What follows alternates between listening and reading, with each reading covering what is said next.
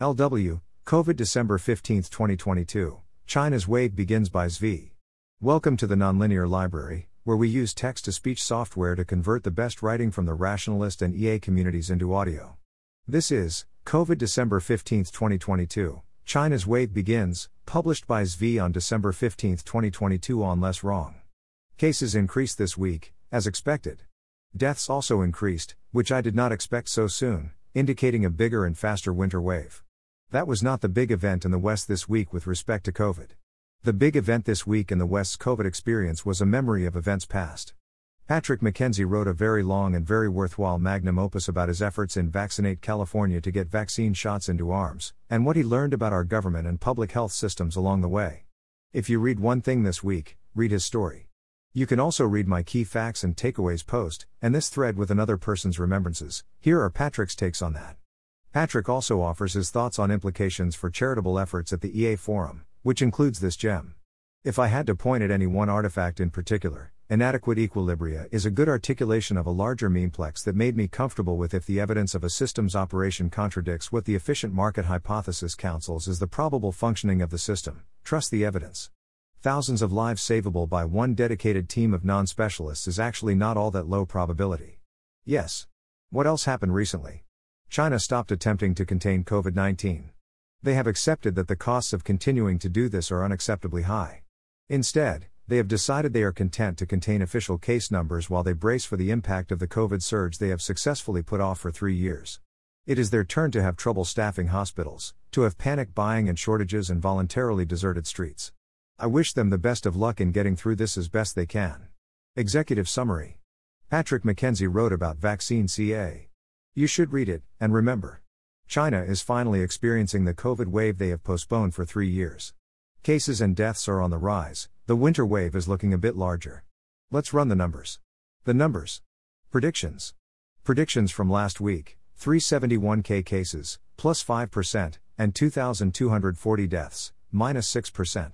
Results, 391K cases, plus 10%, and 2,610 deaths, plus 9%. Predictions for next week, 435K cases, plus 10%, and 2,900 deaths, plus 10%. Note, North Dakota dumped a lot of deaths on us after reporting no deaths at all for months, so I reduced that number to something high but not impossible. Case number came in modestly higher than expected. Compounding the expectation there makes things likely to get substantially worse than previously expected, yet still nothing at all like what we saw last winter.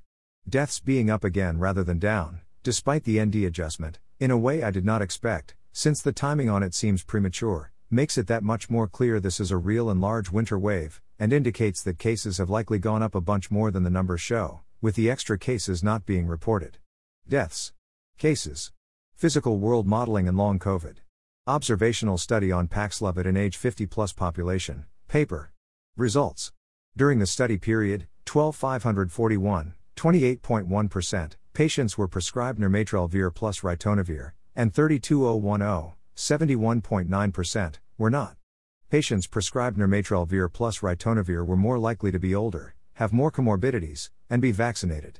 The composite outcome of hospitalization or death occurred in 69, 0.55%, patients who were prescribed nirmatrelvir plus ritonavir and 310, 0.97%, who were not, adjusted risk ratio, 0.56, 95% C, 0.42 to 0.75.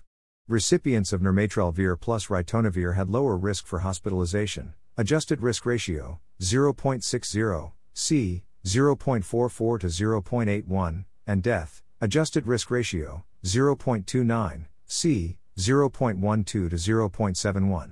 Strange to say this might be not worth the cost in dollars, even from a system perspective. Here's a news article noting the cost is going to get into the thousands of dollars next year. How much is an 0.1% chance of preventing a death supposed to be worth? Presumably at least a few thousand, so still reasonably priced. It is a hell of a thing to tell people who put their lives on hold for years to avoid COVID risks that those same risks don't justify giving them Paxlovid. The real downside, as I see it, remains that Paxlovid is a nasty drug with real side effects. A lot of doctors continue to do their best to deny patients Paxlovid. Here's another recent example. Very, unnecessarily, long piece in the American Conservative about long COVID, essentially attributing most cases of it to people expecting its presence, without denying that their suffering is real. Despite being long, it did not offer much evidence, and I did not update. This quote stands out and summarizes the perspective therein. I have a colleague with a huge heart. One of the kindest people I know. She mostly treats brain tumors, but, like all of us, she has patients with other illnesses. We are among friends, discussing the search for biomarkers for fibromyalgia. Because she has a huge heart, she says what we are all thinking, out loud. That would be terrible, she says. Think of all the patients who wouldn't have the biomarker. What would happen to them? White House takes what little COVID funds remain and uses them to give out more free tests. Model what they prioritize. A reminder of correlation not equaling causation. People who are not vaccinated for COVID are more likely to be involved in car crashes. In other COVID news, the ADA could potentially be used to force schools into having mask mandates. This seems like something we very much want to pass laws to prevent. If we don't otherwise want such a mandate as a society, it seems quite bad to have one imposed by a lawsuit in court in this fashion. In general, I have not found the Twitter files all that surprising or enlightening. I do want to highlight one thing about the timeline of events. After long refusing to do so, Twitter finally suspended Trump's Twitter account on January 8. The mechanism seems have been our employees yelled a lot until we decided we'd found a way to decide to do this, which is not my preferred way of making such decisions, although one could certainly make a much better distinct case for taking the same action, or a strong case for not doing so. By the next day, suddenly there was a large push to tackle medical misinformation as soon as possible. Or, now that you have decided we get to be arbiters of truth, I have some truth I'd like to arbitrate. Here's to an old but amazing short, 4-minute, interview. China. China reduces case number reporting as virus surges. Yep, that's China. A notice on the Commission's website said it stopped publishing daily figures on numbers of COVID-19 cases where no symptoms are detected, since it was impossible to accurately grasp the actual number of asymptomatic infected persons, which have generally accounted for the vast majority of new infections. The only numbers they're reporting are confirmed cases detected in public testing facilities. Inquiries to health hotlines have increased sixfold, according to state media.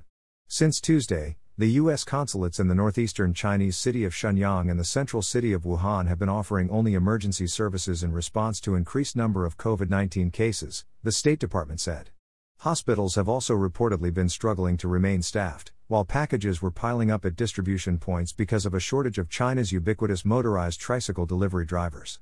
BBC report here about hospitals struggling to remain staffed. This is a clear, classic COVID surge. To be fair, it's not like America reports a bunch of non-official or asymptomatic cases reliably. The difference is that the reporting here is inconsistent.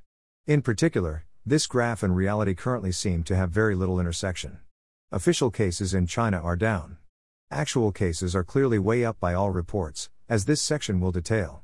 When the WHO is gaslighting us about what is causing the surge, they know it's pointless to deny the surge is happening. Yet the above chart exists. The protests seem to be over.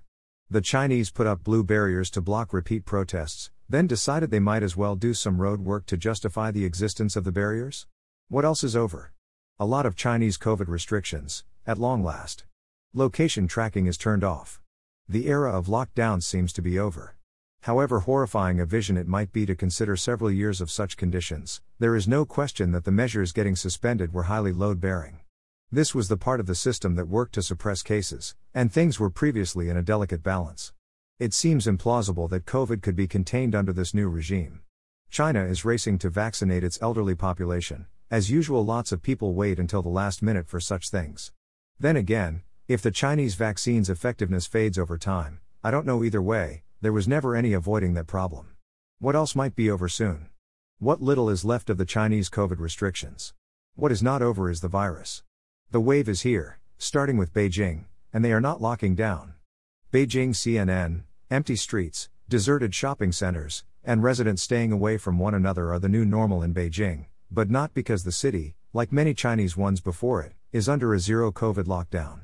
This time, it's because Beijing has been hit with a significant, and spreading, outbreak, a first for the Chinese capital since the beginning of the pandemic, a week after leaders eased the country's restrictive COVID policy.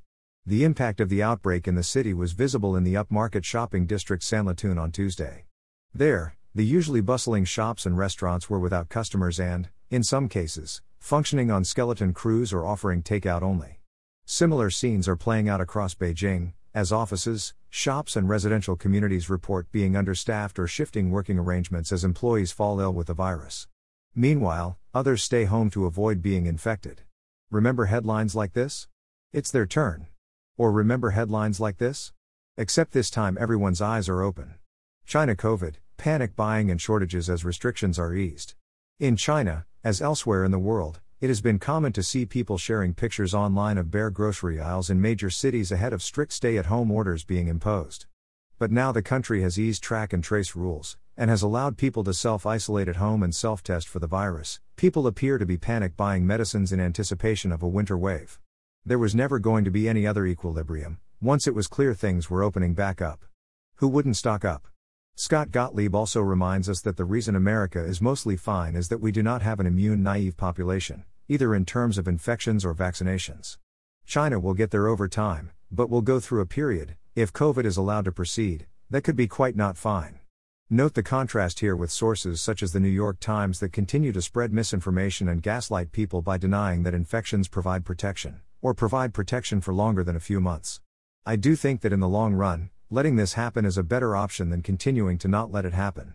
The timing of doing this is December, exactly when weather conditions might be at their worst, seems not great, and I'd have tried to do it either earlier or later. That is an additional sign that this was not planned, rather circumstances forced Xi's hand. In case you were wondering if the WHO was willing to spout obvious nonsense and gaslight us on behalf of the CCP, not sure why you were wondering, also you can stop wondering now.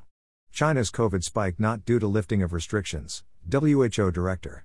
Geneva, Reuters, COVID-19 infections were exploding in China well before the government's decision to abandon its strict zero-COVID policy, a World Health Organization director said on Wednesday, quashing suggestions that the sudden reversal caused a spike in cases. The comments by the WHO's Emergencies Director Mike Ryan came as he warned of the need to ramp up vaccinations in the world's number 2 economy. Speaking at a briefing with media, he said the virus was spreading intensively in the nation long before the lifting of restrictions. There's a narrative at the moment that China lifted the restrictions and all of a sudden the disease is out of control, he said. The disease was spreading intensively because I believe the control measures in themselves were not stopping the disease. And I believe China decided strategically that was not the best option anymore. So this narrative exists because the following things happened in order. China lifted COVID restrictions. Which seems like it would cause COVID to get out of control. All of a sudden COVID got out of control. An understandable misunderstanding, you see. What is fair is that China's zero COVID policy was slowly failing to work, although this too was due to a loosening of those restrictions. Things would have eventually spiraled out of control, one way or another. The necessary level of restrictions was unsustainable.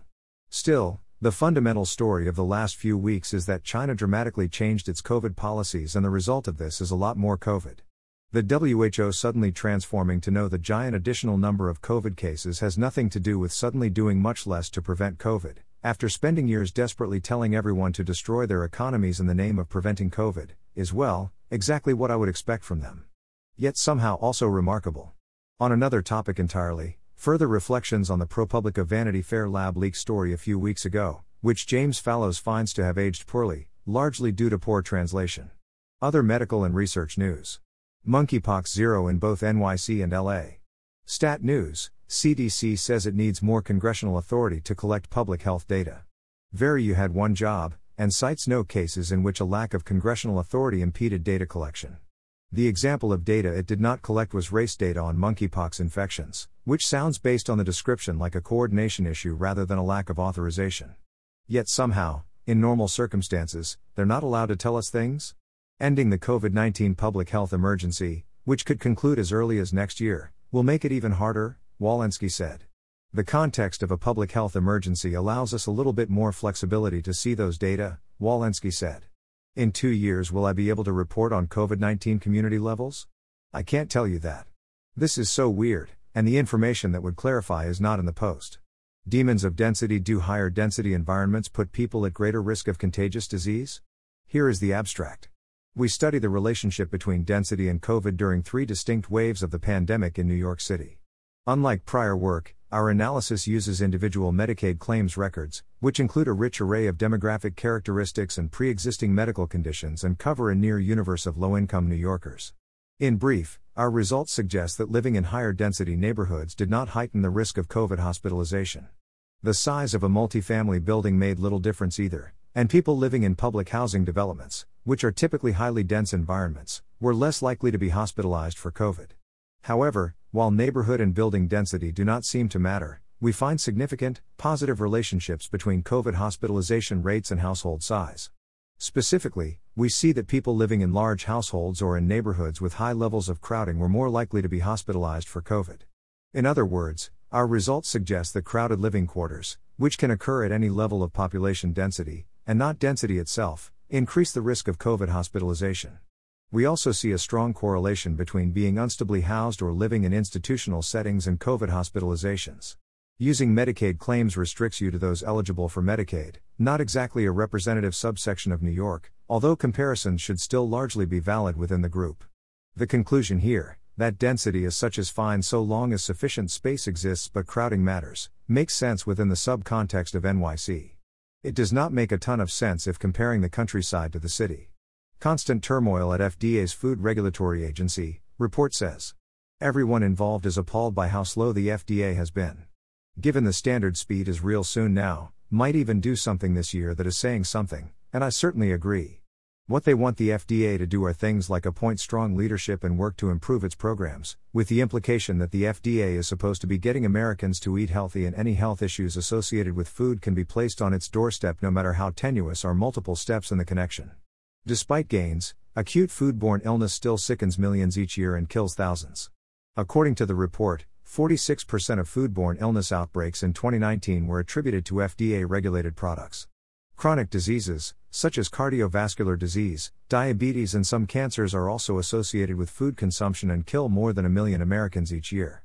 Some advocates have called for a greater focus on chronic diseases attributed to food. The problem that initiated the review is that the FDA engineered a shortage of baby formula that did not exist anywhere else in the world and refused to get out of the way to allow others to fix it. In response, there are calls for bold leadership so we can stop more people from eating the foods they want because we think we know better. Thanks for listening. To help us out with the Nonlinear Library or to learn more, please visit nonlinear.org.